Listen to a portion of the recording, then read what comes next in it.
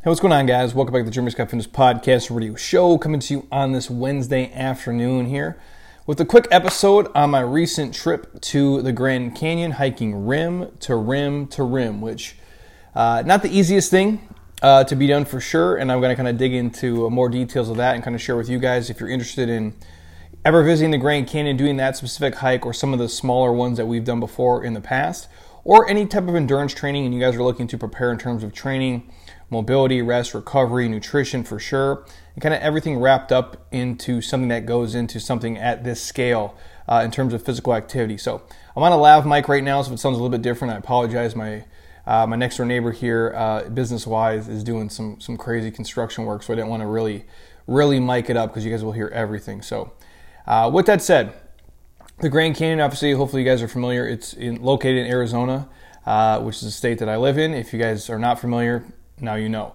I'm assuming most of you guys know a lot of the stuff about the Grand Canyon, but a lot of these little facts I'm going to spit off here in my show notes, I didn't even know until literally we were getting into it, and you wonder what you're walking into when you're in terms of how far are we going to go, how are we going to hike, how are we going to get there, what are we going to eat, what elements, what animals, things like that do we have to be aware of or scared of, if you will. And my wife and I have hiked parts of the Grand Canyon before. Nothing is close to this big of a scale. Now here we've done the highest peak in Arizona is Mount Humphreys, which we've done that before, and that is a challenging hike. We've done parts of the Grand Canyon before. We've done Havasupai, which is a section kind of the Grand Canyon where if you guys don't know what that is, Google Havasupai Grand Canyon. You'll see all the waterfalls.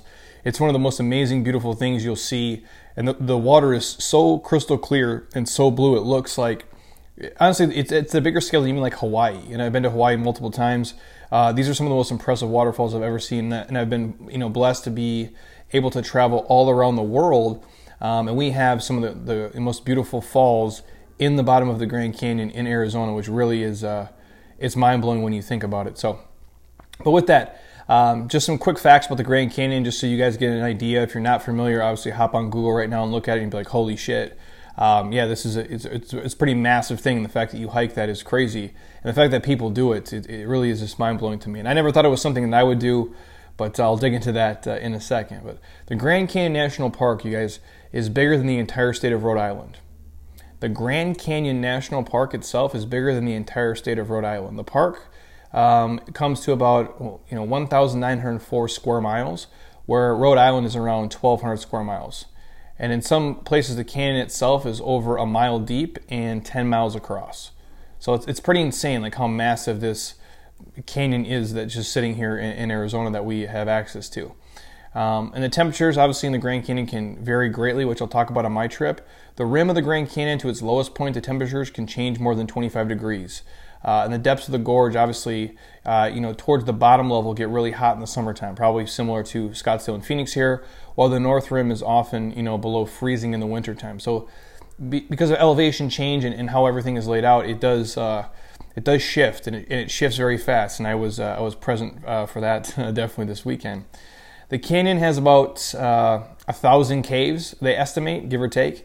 But only 335 have been officially recorded. But obviously it's so big and massive. There's still a lot of stuff that we don't even know about it. And there's only one cave that's quote unquote open to the public. But a lot of really cool, unique things to see when you're there. It's literally just it's amazing. Next thing on my list here, what do I got? The most dangerous animal in the Grand Canyon is actually a rock squirrel. Believe it or not. They have Gila monsters, bighorn sheep live there. But visitors are most often bit by the rock squirrel. I don't know if we saw one of those at all. I know obviously a lot of little lizards like geckos, bats, obviously because we were hiking at night too. I saw some couple eyes up top, maybe like an owl or something. I'm not sure, but yeah, there definitely is. You're out in the wilderness for sure. You are out in the wild. Next one. It's been long believed that the Colorado River started carving out the Grand Canyon 6 million years ago, but recent studies that these guys have pulled up has shown that the process actually started about 70 million years ago, which is insane to me. So the canyon has been around for a very long time. And again, like I mentioned before, Havasupai is actually the Supai village is in a little section that they have kind of their own of the Grand Canyon.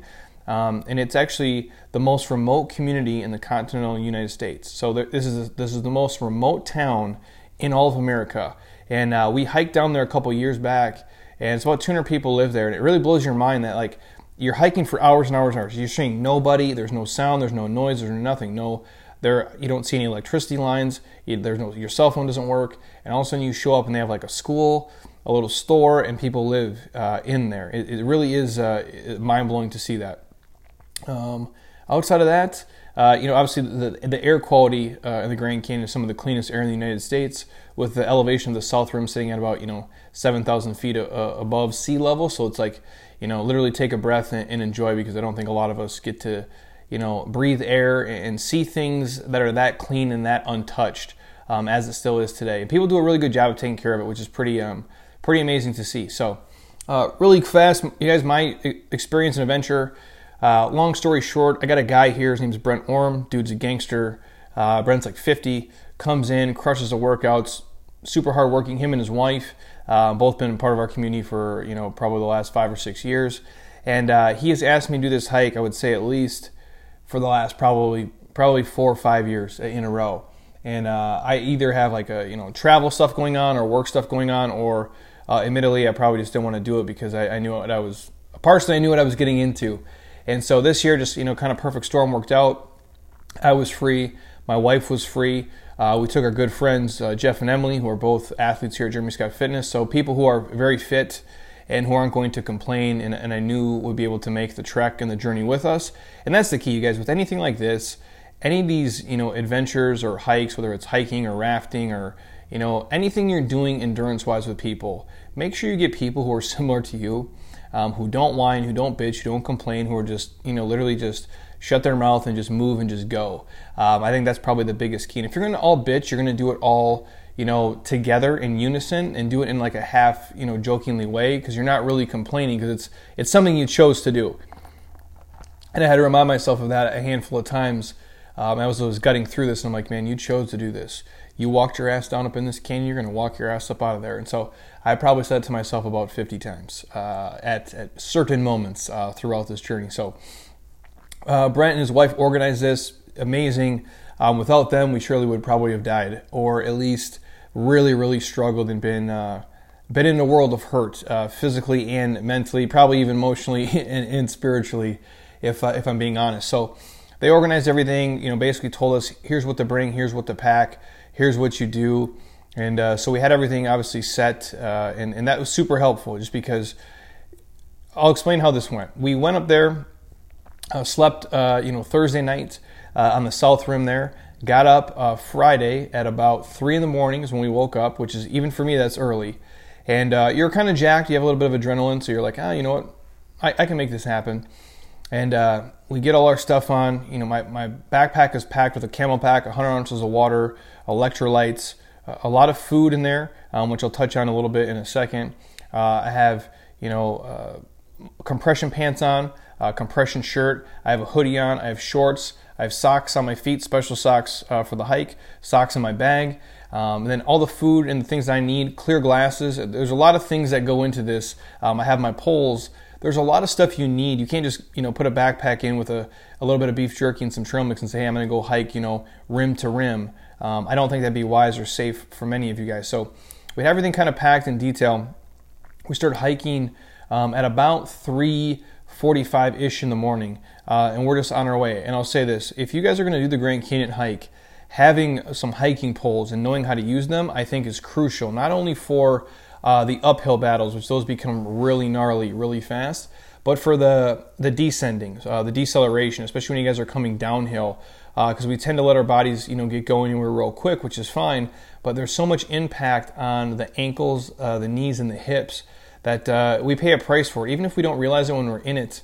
An hour, 2 hours goes by, and you're like, wow, my stuff's already kind of, becoming swollen, or it's tight, or it's sore, and that's when you kind of know you're in trouble. So I would say having a legit backpack, having a camel pack full of water with electrolytes, having poles, knowing the water stops is crucial. So we basically start down on the hike at about, just before 4 in the morning. We're hiking in the dark, and again, something I didn't really think of. Brent had gave us these clear glasses to put on, and I'm like, well, what are these for? He's like, well, because when the wind kicks up, it's going to be real fast. You don't really think about it. You're on the top of this canyon, 7,000 feet above sea level, and the wind is whipping. And I'll say they came in handy just because of the fact of, you're hiking down the Grand Canyon with like these squinty eyes and you can't really see. As soon as you put these clear glasses on, it's like it's night and day. And obviously we had headlamps on as well, because at 4 in the morning it's pitch black. It's not light out at all. And we're just hiking by, headlamp light, essentially, kind of all as a little group as we started out. And we pretty quickly disperse amongst ourselves and kind of separate. And we're just kind of on our way, taking pictures and videos along the journey. And I'll say this, I've done other hikes before where it's like, uphill, flat, and downhill. This one, it's so big and it's so grand, you don't really realize it until you slow down. You're like, holy shit. Off to the side of me is like a 1,000-foot drop. It's a 500-foot drop. It's a 200-foot drop. It's you're constantly kind of on little ledges and cliffs and switchbacks and different things, and you don't really realize it when you're there. And I thought about that a couple times as I started fatigue, like later on in the hike. Like, man, if I take a couple wrong steps here, things can go drastically wrong for me pretty fast. So we hiked along our way, stopped for water, stopped for food, and eat here or there. And I think that's the biggest key, you guys. You have to eat properly for a hike like this, or for something that's, over 6, 7, 8, 9.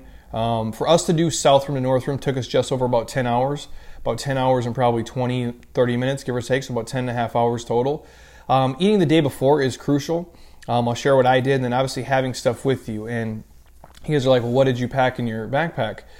For us, things that are easy and sustainable. Beef jerky, obviously for the protein and the salt of it for sure, because you need a sodium-potassium balance. A ton of water, obviously. Electrolyte tabs. I also took Ezekiel muffins, which are amazing, the cinnamon raisin, if you guys dig Ezekiel products. And again, we never eat stuff like that generally, but I'm used to it, from growing up on that stuff. And my body's familiar with it. I think that's the key, is trying to eat things that agree with your body and that you are somewhat used to, and not doing things that are completely foreign, so you end up like being sick as shit halfway through, which might happen regardless either way, depending on exhaustion and exertion level. But we had a couple of Ezekiel muffins in our backpacks, a couple for me, a couple for my wife. Put some peanut butter on those. Brought some bananas as well. Brought some RX bars, which we're familiar with eating. Some chia bars as well, which we're used to. Some of the Justin's almond butter packets. I also brought a little bit of trail mix as well, just to have some on hand because it is super calorie dense.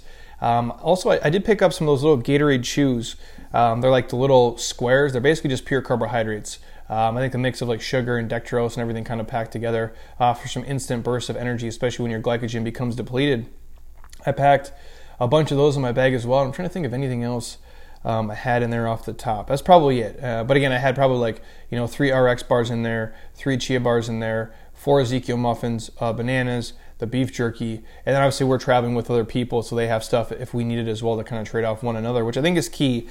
Being with other people who are diligent and pack things correctly and are smart about it. So we would stop and eat kind of throughout, basically just to make sure you have enough energy and enough fuel to keep your body going. And there's probably 1 or 2 times I stopped on the South to North Rim, our first trek of it, typically on the incline where I had to stop and eat food just because I could feel my body was becoming depleted. And this is one of the rare instances in life, you guys, where I've really realized that in my adult life, like how powerful food is, not for how you look and recovery, but literally for performance.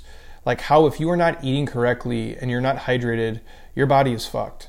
You can't perform, you can't move. It really just, it hinders you, and you really start to understand the importance of nutrition for how it does give you energy and it does give you fuel, and it keeps your body moving and doing what it needs to do to complete a task, which that's what this is. It's just, you're trying to basically from point A to point B as quickly and as safely as you can, obviously with having fun along the way with taking pictures and doing things like that. So long story short, as we're hiking through the flat part of it, you get towards the end, probably the last 5 miles or so, or maybe 6-7 miles, takes you probably 5 or 6 hours. A bulk of the hike you can get done up front, but when you're going from south to north on the North Rim, that incline is real. I don't know if it's 20%, 25%, 30%, but it's like it's worse than any treadmill incline I've ever been on in my life. And obviously you have a backpack on and you have poles, a lot of switchbacks. The biggest thing with that is it climbs pretty quick. It's a lot of switchbacks. It's basically up, nonstop. And there's this one section where you're going up and up and up, and you're like, oh my God, finally we're going to get there. and then it shit takes you right back down and you meet this bridge. If you guys ever get there, you'll know what I'm talking about. And then you see this bridge and you're like, what the fuck, man? Because your body's already spent, you're already beat, and like after that bridge, then it's, all the way up, dude, just straight up, just nonstop climbing the entire time, where we would get to the point of where we would, go for a handful of minutes, maybe take a minute or two and chill, go for a handful of minutes, take a minute or two just to chill, catch your breath, maybe grab some food if you need to. I stopped twice in that section just to grab food, probably, about an hour and a half apart from each other, because I could feel my body becoming depleted of, resources rather quickly. And that's kind of the point where we all in our group separate a little bit. Myself, Emily and Jeff, who came with us, were kind of getting. My wife kind of went on her own way. She just got, she got super excited and super jacked, so she finished before everybody else. Then those guys, and then I'm obviously pulling up the rear. And people are like, well, Jeremy, you're not the fastest hiker in the world. I'm like, well, here's the reality, you guys. I'm 6'2". I'm about 215, 220 pounds. I'm not really your traditional hiker. I'm happy to do it. I like doing it. It's fun. I'm down to do anything one time. But my wife is much better. It's much easier for her to go hiking at 135 pounds, than it is for me to go hiking at, 220 pounds. It's just the reality, or whatever she weighs. That's the truth. And the same thing, like in those instances, if you are lighter, it's to your benefit. Like a person who's well over 200 pounds probably isn't going to be the world record holder at hiking the Grand Canyon or doing any type of endurance stuff.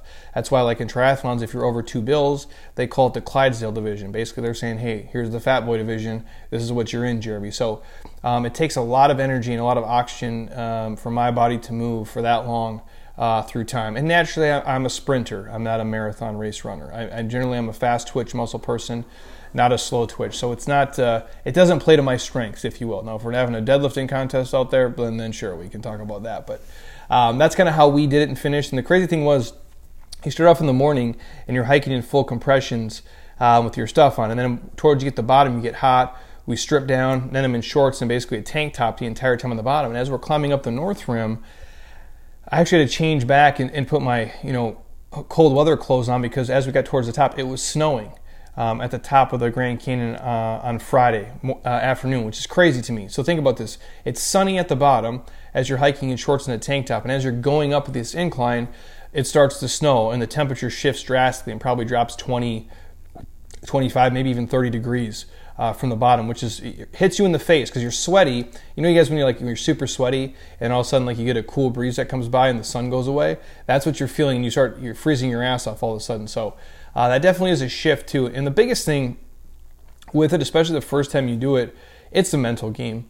And I think that's everything. It's like you don't really know where the top is because you can't really see it. And you might think you've hit the top like 15 different times, which is really demoralizing, by the way, when you think you're done and you're not done. And you think you're done and you're not done. And you think you're done and it just keeps going and going and going. And it literally is, it messes with you mentally. So having a mile tracker, like maybe All Trails, or having like a watch on, which I track my Polar, just to see, the time-wise, how much time we had left and we're going, to at least have some semblance of reality. But man, it definitely was, it's eye-opening for sure. And it is, it's a humbling experience as you go up there. And we finished it.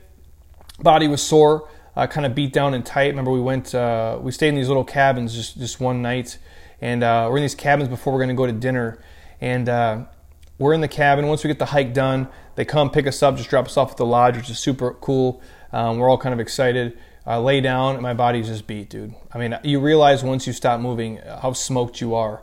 And I remember laying in bed, and I'm like, Heather, I don't even want to walk like to dinner. Like, I don't even, and it's probably like, I'm talking 200 yards, you guys. I'm like, I don't even want to walk to dinner here. But we got it out, did it, sitting at dinner, and you're supposed to be starving, and I was hungry, but I just didn't feel good. Like when you're so exhausted, when you're so beat, you just don't feel amazing. But we ate dinner anyway, hung out, had a good time, had some laughs, and went back. I crashed as best I could, and I remember waking up Saturday morning at about 4 o'clock in the morning, like my normal time, because my body is I'm a machine at this point, and I'm like, I can't really move my right leg. Like, it is so stiff and so swollen. And I'm like, because from my calves, from the bottom of my foot all the way to my hamstring attachment, it's just so tight and so stiff. And I'm like, I'm almost having like anxiety now, and I can't really get back to sleep because I'm like, holy shit. I'm like, I can't move my right leg. I'm like, how am I going to hike back the entire fucking Grand Canyon, and I can't bend my leg. And I'm like, I'll go to sleep. I'll wake up. It'll be better, in 2 hours or something. So I laid there for a little bit, and I remember my wife finally gets up. I stand up. I look. I go, Heather. I'm like, I can't bend my fucking leg. I'm like, I literally cannot move my leg right now. I'm like, I have no clue how we're gonna hike back, tomorrow, over the Grand Canyon. Like, I just don't see how it's possible. I'm like, but maybe if I foam roll, I rest, I can sleep on another night, it will be okay. Because our plan was hike over Friday, chill Friday night, chill all the Saturday there, enjoy the North Rim, which is beautiful, by the way, great scenery. It's amazing to see. I would urge anybody to go do it. It should be on your bucket list. And we'll hang out, all day Saturday. It'll be nice because Friday we were tired. I couldn't really enjoy it. So Saturday we'll hang out all day. It'll be great. Maybe have a couple beers, just chill, be a normal person for once, have a nice dinner, hang out with these guys, wake up in the morning, and then hike back. And so as I'm hobbling over to, breakfast, lunchtime, about 11 o'clock in the morning, we're sitting there, and Brant comes over, who basically organized the entire thing for us. And he's like, hey, just so you guys know, the weather forecast for Sunday is supposed to be like 26 degrees and snow and rain and windy as hell, up to like, 30, 35 mile an hour winds. And he's telling me that, and I'm like, well, this all of a sudden sounds like the worst case fucking scenario ever. My leg doesn't work. It's super tight. My whole body is beat. And now you're telling me it's going to snow and it's going to rain and the winds are going to blow me off the side of this canyon here. And he's like, well, it's up to you guys. He's basically just sharing the story. Every year there's something different. Some years it's 100 plus degrees. Some years it's rain and sleet and snow and freezing. There's a multitude of things, and that's nature, and that's kind of the beast that you're battling, if you will, when you do something like this. And we sat there as a table and chatted about it and talked about it. And we decided, instead of staying another night, because I figured, hey, it's 11 o'clock in the morning. How much is my body really going to heal in the next 15 hours? The reality is it's not. It's stiff, it's tight, it's sore from overuse. It's just not used to it for whatever reason. My right calf and right hamstring got so pissed off, it causes this referred, pain behind my knee. That's not going to go away in 24 hours, and I know that. And so we talk at the table amongst ourselves, and we're like, well, instead of hiking tomorrow in the snow and the rain, it was a beautiful day on Saturday. I mean, beautiful. Sunshine. Weather was like probably 65 degrees. Couldn't ask for a better day in our reality. We're like, well, fuck it. Let's not wait then. Let's cancel a night, and let's literally just leave at like 3:30 this afternoon. And we'll just hike through the night, and we'll finish, sometime around, 1, 2, 3 o'clock in the morning, hiking in the dark in the Grand Canyon. And I'm like, well, that doesn't seem ideal to me either, hiking when it's pitch black, but hiking when it's 65 degrees and sunny, at least for probably 5 or 6 hours of it, definitely seems better to me than being in the snow and the rain. So we decided to go back to our rooms after we ate, foam roll heavy on my legs, stretch them out, rub some secret Bengay cream on them, rub some CBD. I work with the guys from Beam. I take their CBD stuff for inflammation. I did that the night before as well. I rub that on my legs, so I'm like massaging it through. I'm like chugging Athletic Greens as I'm going through this. I'm like, anything I can do for energy to heal and to recover, and eating a couple of Ezekiel muffins, trying to get my body as best I can. And long story short, we had him drop us off at about 3:30 on the North Rim to make our trek back down to the other side of the Grand Canyon again. So we basically slept and rested for all of, I don't know, maybe 15, 16 hours total, and then we're just right back on the trail again, just for, to beat the weather, you guys. And I think it was the right decision. A much more memorable experience for us. It was great. Hiking back, I will say this: if you're going to ever hike rim to rim and you want the easier option of the two, in my humble opinion, I believe starting at the North Rim and hiking to the South Rim is much, much easier than hiking from the South Rim to the North Rim. Now for us, we went from south to north and then north back to south again. So rim to rim to rim, because obviously our car and vehicle was stuck over there. And we did it a little bit faster than we had planned initially. So as we're going back on Saturday, the weather's perfect. It's great. It's awesome.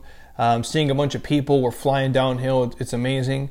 We get to this place called Phantom Ranch, which is kind of like the last stop before you kind of hike up. And at that point, we've been hiking in the dark for probably an hour and a half or so, with just headlamps on in the middle of the night, bugs and a few different things along the way. But you're hiking along the Colorado River there, which is pretty amazing.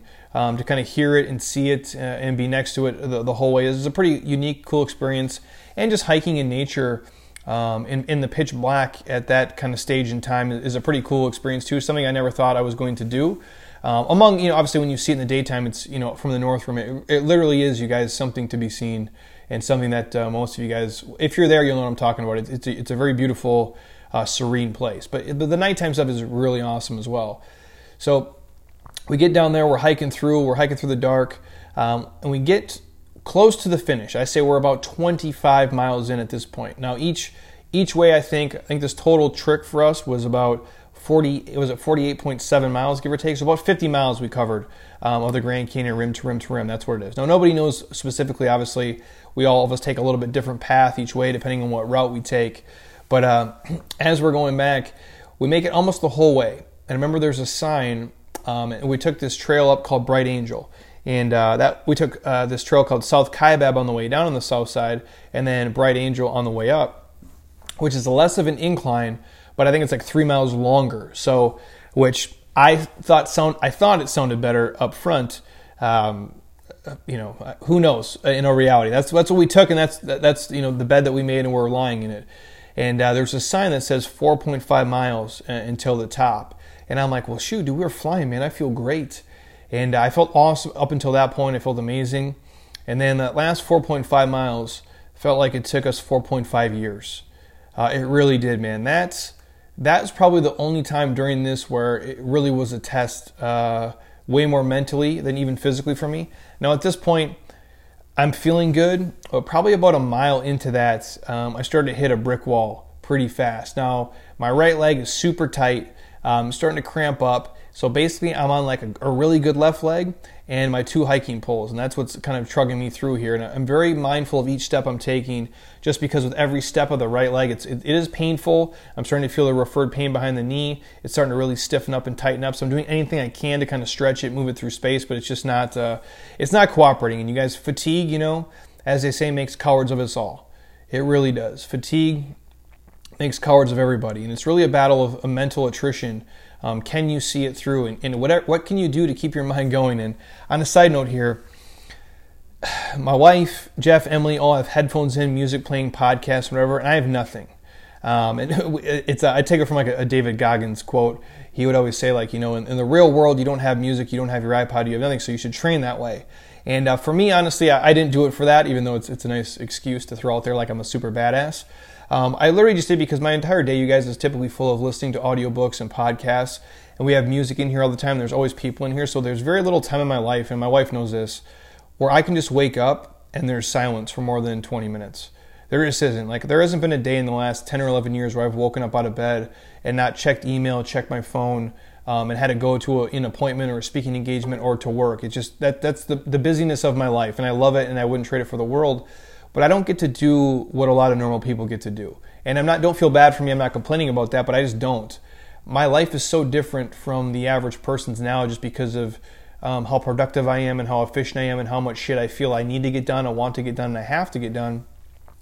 I don't get any like normal quiet time or any solace time. And so that was my time for me, where I can just kind of unplug from the world. And so it's just you and your thoughts, which for me, man, is a crazy fucking place to be sometimes. And so that's how I went through this entire trip, with no headphones, no music, no nothing. Even when we got separated, it's just me out there listening to nature and just kind of being able to think and and be mindful. Really just be mindful of the experience of where I am, how it feels, how it smells, how it sounds, and just really taking it all in and not having it clouded by, Tupac or a Dave Ramsey podcast or whatever I would be listening to. So that was how I'm going up this, even in the middle of the night.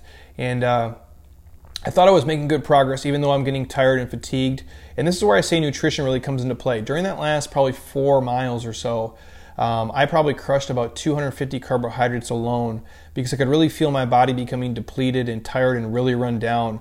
Like I'm like literally like fucking ragdolling at you guys. Like imagine like your grandma like in a walker. There was probably 2 or 3 instances in there when my body's just dying, and that's kind of how I'm gutting through it, because I really just don't have much energy left in my system. And obviously you take into account like you're eating things that aren't really normal, so between the trail mix and the electrolytes, like your stomach starts to feel a little bit funky, which really fucks with your brain.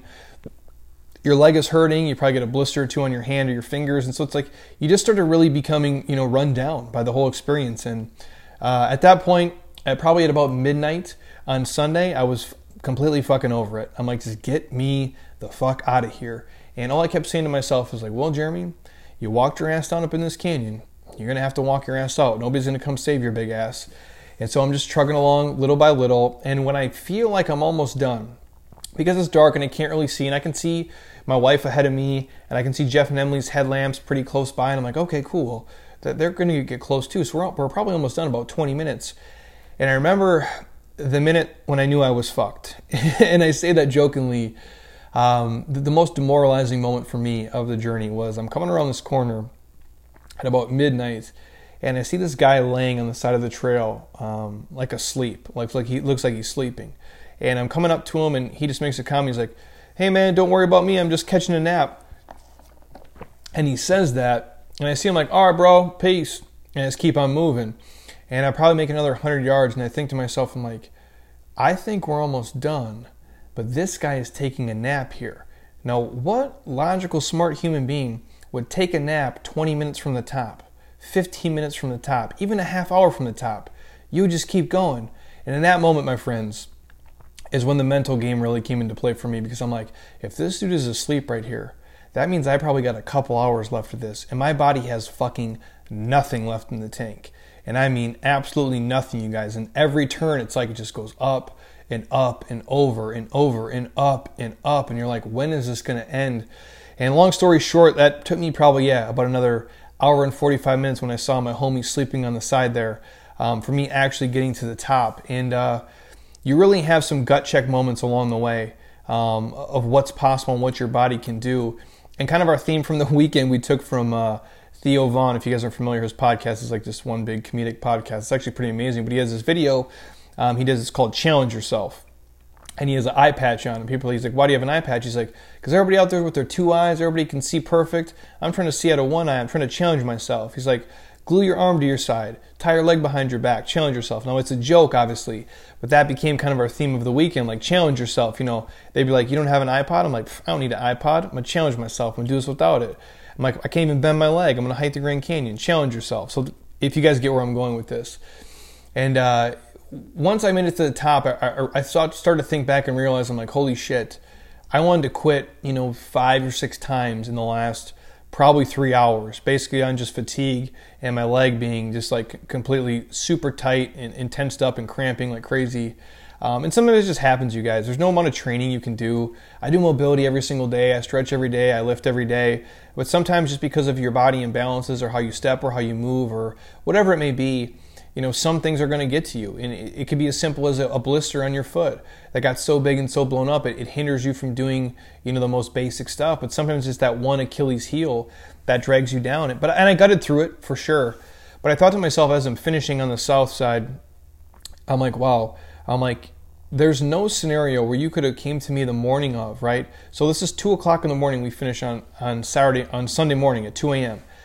On Saturday when I woke up, or I'll put it this way. At Saturday when I'm at breakfast, at 11 o'clock in the morning, at 12 o'clock, and we're sitting there and I'm having coffee, and I can barely, I hobbled there. I hobbled 200 yards. I could barely move. My leg was so stiff and so tight, and I'm sitting there. There's no scenario you could have told me before Brent told me about the weather that I would have thought, hey, I'm going to hike the Grand Canyon today, and I'm going to get done at 2 o'clock in the morning. No scenario where I would have believed that. And the point of me sharing that is, if you believe something, and you're willing to push yourself, and you have some mental fortitude, and you can be strong internally, like inside your head, you can force your body to do damn near fucking anything. I believe that. It's probably the biggest takeaway of all this. Yeah, it's a mental battle, for sure. Yeah, it's a strength battle. It's an endurance battle. It's a battle of nutrition. It's a battle of you staying hydrated. But more than anything else, it's a battle of you guys mentally wanting to do something. When you don't think your body can physically fucking do it, but yet you do it, right? And the example I give somebody is this, like, I wouldn't think it's even possible for me, like if my leg had felt like that, there's no way I would have came into the gym and done a 30-minute workout of squatting and lunging or even doing anything. But yet, when forced with the choice of either taking a shuttle back for 6 hours with a bunch of random people or hiking it with the people you came with, even though I couldn't bend my leg, my choice was to hike the Grand Canyon regardless of the pain it felt and how uncomfortable it was, because I wanted to get it done. And the point of me sharing that is not to make me sound like a badass or amazing or anything, but it's, you guys are possible, there's so much more you guys can get done if you really believe in yourself. You don't know your own possibility to do something unless you really put your mind to it and you really get motivated and you're really driven by it. And I guess that's the biggest thing of me saying that is we oftentimes doubt ourselves in our marriage, in our job, in your career search, in your education, in your physical fitness for sure. I'd never be able to do that. I know myself, but do you know yourself? When you're forced with the choice of, how do you take the islands, as Tony Robbins would say, he's like, you burn the boats. Like if the airplane's on fire and you're scared of skydiving, you're either going to go down with the plane burning or you're going to pull the fucking chute and you're going to jump out. When you only have the option to keep going forward and keep moving forward, more often than not, us as humans, we survive. And we actually thrive from it. We become a bigger, stronger, faster version of ourselves because of that. If you're drowning in the ocean and the boat drives away from you, it's not like you're just going to let it go in 15 seconds. You're going to tread water. You're going to do everything you possibly can to stay alive. That's us as humans. It's our survival mechanism. It's what we do. Like, we're built for this shit. And I think a lot of times we become conditioned through, our life or school or experiences or people that we can't do something because we don't have the skill or we're not strong enough or we're not mentally, equipped to do it. But I can promise you guys, you're capable of a lot more than you think you are, because even for me, as strong as I am mentally and physically for that matter, 4 days ago I thought there's no way I could even be able to hike the Grand Canyon at all, and ended up doing it faster than almost anybody we were with in the entire group, and I could hardly move my leg. And I was completely exhausted and tired, but I got it done.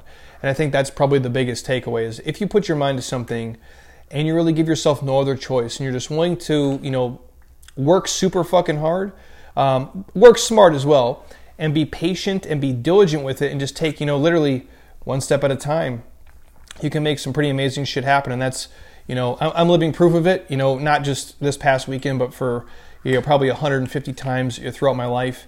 Literally just, one small step at a time. And when you guys are on a fat loss journey, you're on a journey to pay down your debt, you're on a journey on your education or climbing the corporate ladder in your career, or you're starting a new business, it's literally just taking one small step at a time.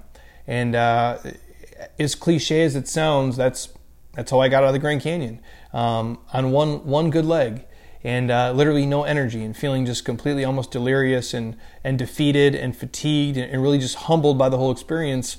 Just taking one small step, move my 2 sticks, one small step, move my 2 sticks, one small step, and eventually I got there. And I got dope-ass pictures and a great story to share with you guys for it because of it. And again, I take that experience as, I'll never forget the feeling of it. Do I want to do it again right now? Fuck no. I'm cool just hanging out here. But those experiences, they can bury you guys or they can plant you and you can grow from them. And I think that's what most people do, and that's definitely what I plan to do moving forward. And funny enough, as we're getting dropped off on the North Rim to go, Brent was like, we asked him why he does it. He's done it so many times. He's like, well, I do it, sometimes every time it's a little bit of a different challenge, something different to challenge myself, something unique, something different. He's like, but I figure if I can do this, I can do any workout at Jeremy Scott Fitness. And we all had a chuckle and a laugh because it's funny. But he goes in the same note, if I can do this, I can do anything at work.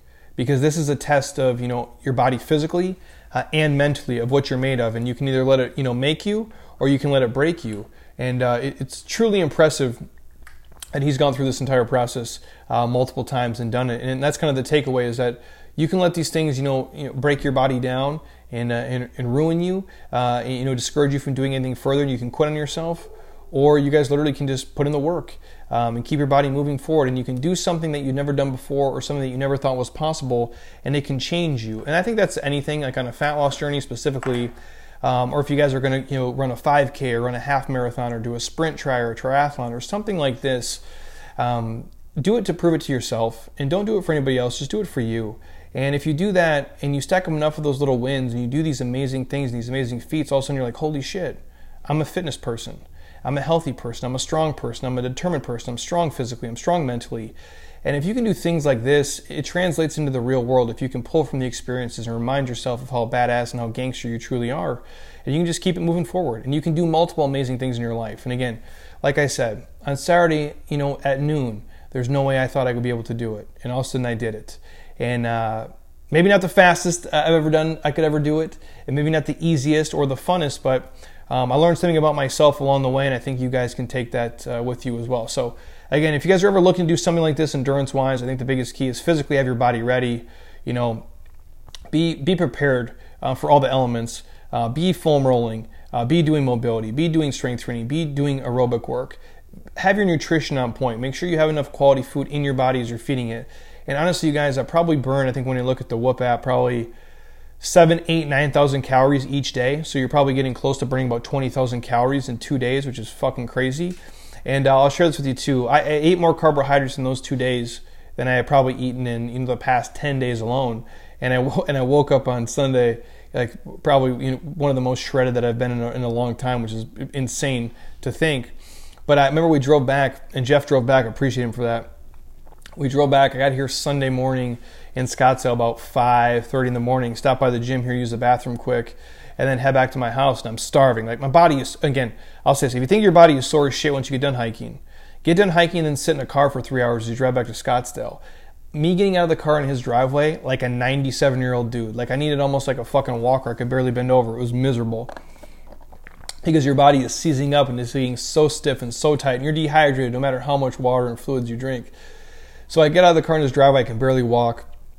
Get in my car. We're heading back home, and I'm like, I'm starving right now. And my body hurts so bad I don't want to walk in the grocery store. I don't want to move. I don't want to do anything.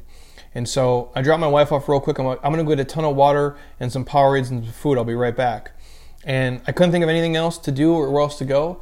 And you guys, I haven't not been to McDonald's, you guys, in 11 years. I have not been to McDonald's and ate anything from McDonald's in 11 years. And on Sunday morning at 6 a.m., I pulled into the McDonald's drive-thru and I ordered 2 sausage and egg McMuffins and a hash brown for my wife and I to share. And I got home, I sat down, I'm pounding a Gatorade Zero and I'm pounding a water, and I take a bite of this McDonald's sausage and egg McMuffin, and I'm not fucking shitting you guys, the most amazing thing I've ever eaten in my life. Like, I don't know if they're really that good, and they're really cheap, like $2, by the way. But like, I don't know what they put in those things, or if it's just because, and I asked myself, man, I'm starving. Like, I don't know why I'm so hungry. I'm like, oh, bro, you haven't eaten in like 7 hours. Because I started to feel not super well in the Grand Canyon towards the end of it, so I stopped eating. I didn't eat anything on the way home because I'm like, you're kind of exhausted and you have the kind of like that sick, nauseous feelings. So I didn't eat anything. And I'm like, remember when I got home and I took a bite of this thing on our kitchen table, and I'm like, these are amazing. These are like the greatest food I've ever eaten in my life. Now, I think it's probably just because of the state my body was in and how exhausted and run down and depleted it was. But man, that was a pretty epic McDonald's sausage and egg McMuffin. And respect to you guys, McDonald's, for doing that. And that's my story, you guys. That's pretty much it in a nutshell. My right leg is actually still super stiff and super tight. I've been rolling my feet a lot. I've been rolling my calves a ton. I've been doing the Tim Tam on it. I have been Normatec boots on. It is getting significantly better, but I literally couldn't even go full flexion extension. I really couldn't. Even now, full extension is kind of bothering me. But it's just overuse and basic fatigue of the muscles being super tight and seizing up. And so the takeaway is mobility matters. Doing soft tissue work matters. If you're with a coach or a program and they don't believe in soft tissue work or foam rolling, get the fuck out of there and get a different program, because that stuff is real and it works. And soft tissue work and mobility work matters. Taking things for inflammation like ibuprofen, eating non-inflammatory foods, athletic greens, taking the CBD beam and the balm helped me a ton, especially at night, and the tincture just to recover and relax the body. I would suggest that as well for you guys. So again, the biggest key is eating quality, nutrient-dense foods that are going to help you. Post-workout, eat McDonald's if you want. I don't really care. If you hike the Grand Canyon in 2 days, you guys can do whatever you want. I give you a pass for that one. But the point is like you have to really take care of yourself and you have to really prepare for it. And all those things kind of come into play. And it's a test of your wills. It really is all across the board. And I think when you guys do things like this, and I'm not saying you have to start with something this drastic and this extreme, but you do learn a lot about yourself. And I'm very grateful to Brent and his wife, and to Jeff and Emily and to Heather for the experience. I do appreciate it. I sure as hell wouldn't do stuff like that by myself. And I think that's the takeaway for you guys is like when you have a coach and a group and a community of people who are willing to, lift you up and walk you through something, or maybe sometimes even to push you into do something that you maybe not want to do. It might sometimes be okay for you to give in and see for yourself. And I tell people, I'm always down to try something once. I might never do it again, but I'm always down to try something one time to experience it. And who knows from there? I kind of play it by ear and see what I want to do, but I can't knock something until I try it. And that's why I don't coach theory, you guys. I coach application. I'm a practitioner, so I'm not going to tell you about, endurance hiking or hiking the Grand Canyon or doing something that I've never done myself. I feel like it's, I'd be a phony and a fake if I did that. Now, I can read about it, I can watch videos on it, I can ask people about it, but until I lived it myself, I can't really speak on it. So I don't talk about parenting. I'm not going to tell you how to raise your fucking kids. I don't have any. I can tell you about being a kid. I can tell you about being a brother and a son. I can tell you about being a husband. I can tell you about being a business owner. I can tell you about being an ex-college athlete. I can tell you about being an old, middle-aged athlete at this point. I can tell you about, hiking the Grand Canyon rim to rim to rim and certain things. And so I believe that in life, the more experiences we gather, we learn from it, we can apply it to different areas of our life, and it can change who we are and what we do. We can help others with that information. That's kind of the point of the podcast, if you will. So hopefully that shed some light on you guys. I would recommend doing rim to rim to rim to anybody who is looking to really challenge yourself, to really challenge themselves and do something different and push themselves to a different limit and learn something about themselves and have a great fucking experience just to see a part of the world that very few people have ever seen. Very few people hike the Grand Canyon, you guys, to that scale.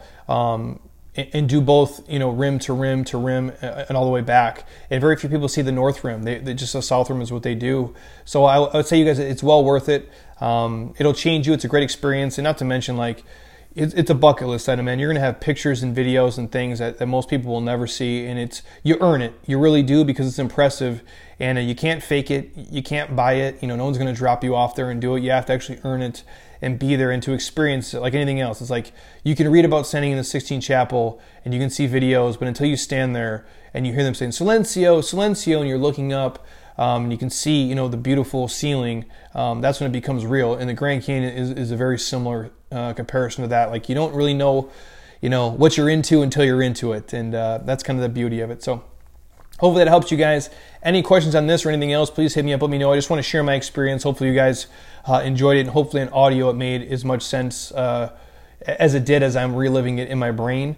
And I can't say it enough, things like that, fatigue, and fatigue does humble us all, and it really does. And it shows you, what you're made of and who you are. And I think as we become adults, we do become too comfortable in certain areas of life. We don't push ourselves in the right ways, in the right areas. And I think if you do it correctly in something that brings you joy and value, it does change who you are and the way that you live your life, and how grateful you are in the way that you see it. And I think a lot of people can gain a lot of things from challenging the physical body and challenging yourself mentally. And because for most of us, we're not professional athletes, even those of us who were athletes, it's over for us now. And we don't have as many of the challenges like that for the physical body as we once used to. And I think when you stop doing things like this and you stop challenging yourself, you'll lose it, and it goes away, and you forget how strong and how powerful and how capable you are of doing really amazing fucking things with your body and your mind. And I don't want you guys to ever lose that and forget about it, because you do have the power to do that. But when people start believing they're too old or they're too slow or they don't have it, it becomes reality, because perception is reality. And when you think that of yourself, that's who you are. But if you think of yourself as strong and powerful and capable of doing amazing shit, that's the person you are as well. So take that for what it's worth, you guys. Any other questions or things you want to hear on this hike or the podcast in general, hit me up, let me know. If you guys are really interested in doing it, Brent's wife, she's a doctor, and she sent this 9-page really detailed breakdown of it, and she wrote it. It's written like a doctor/mom, which she is. And it'll kind of scare the shit out of you when you read it, but it was very helpful, and I appreciate her for that, because without that, we probably would have made a couple of mistakes. We wouldn't really know what we're prepared for. Not that you do until you're really in it. It's like anything. You don't really know how hard something is until you do it. But that was very helpful for us to get some perspective. And so if you guys are really interested in doing it, I'll shoot that over to you, because they're the experts. We're just very lucky and humbled to be along for the ride that they helped us get through it. Because if we had to do it on our own, man, it would have been a really shitty, miserable experience, and way harder than it had to be, and not in a positive way.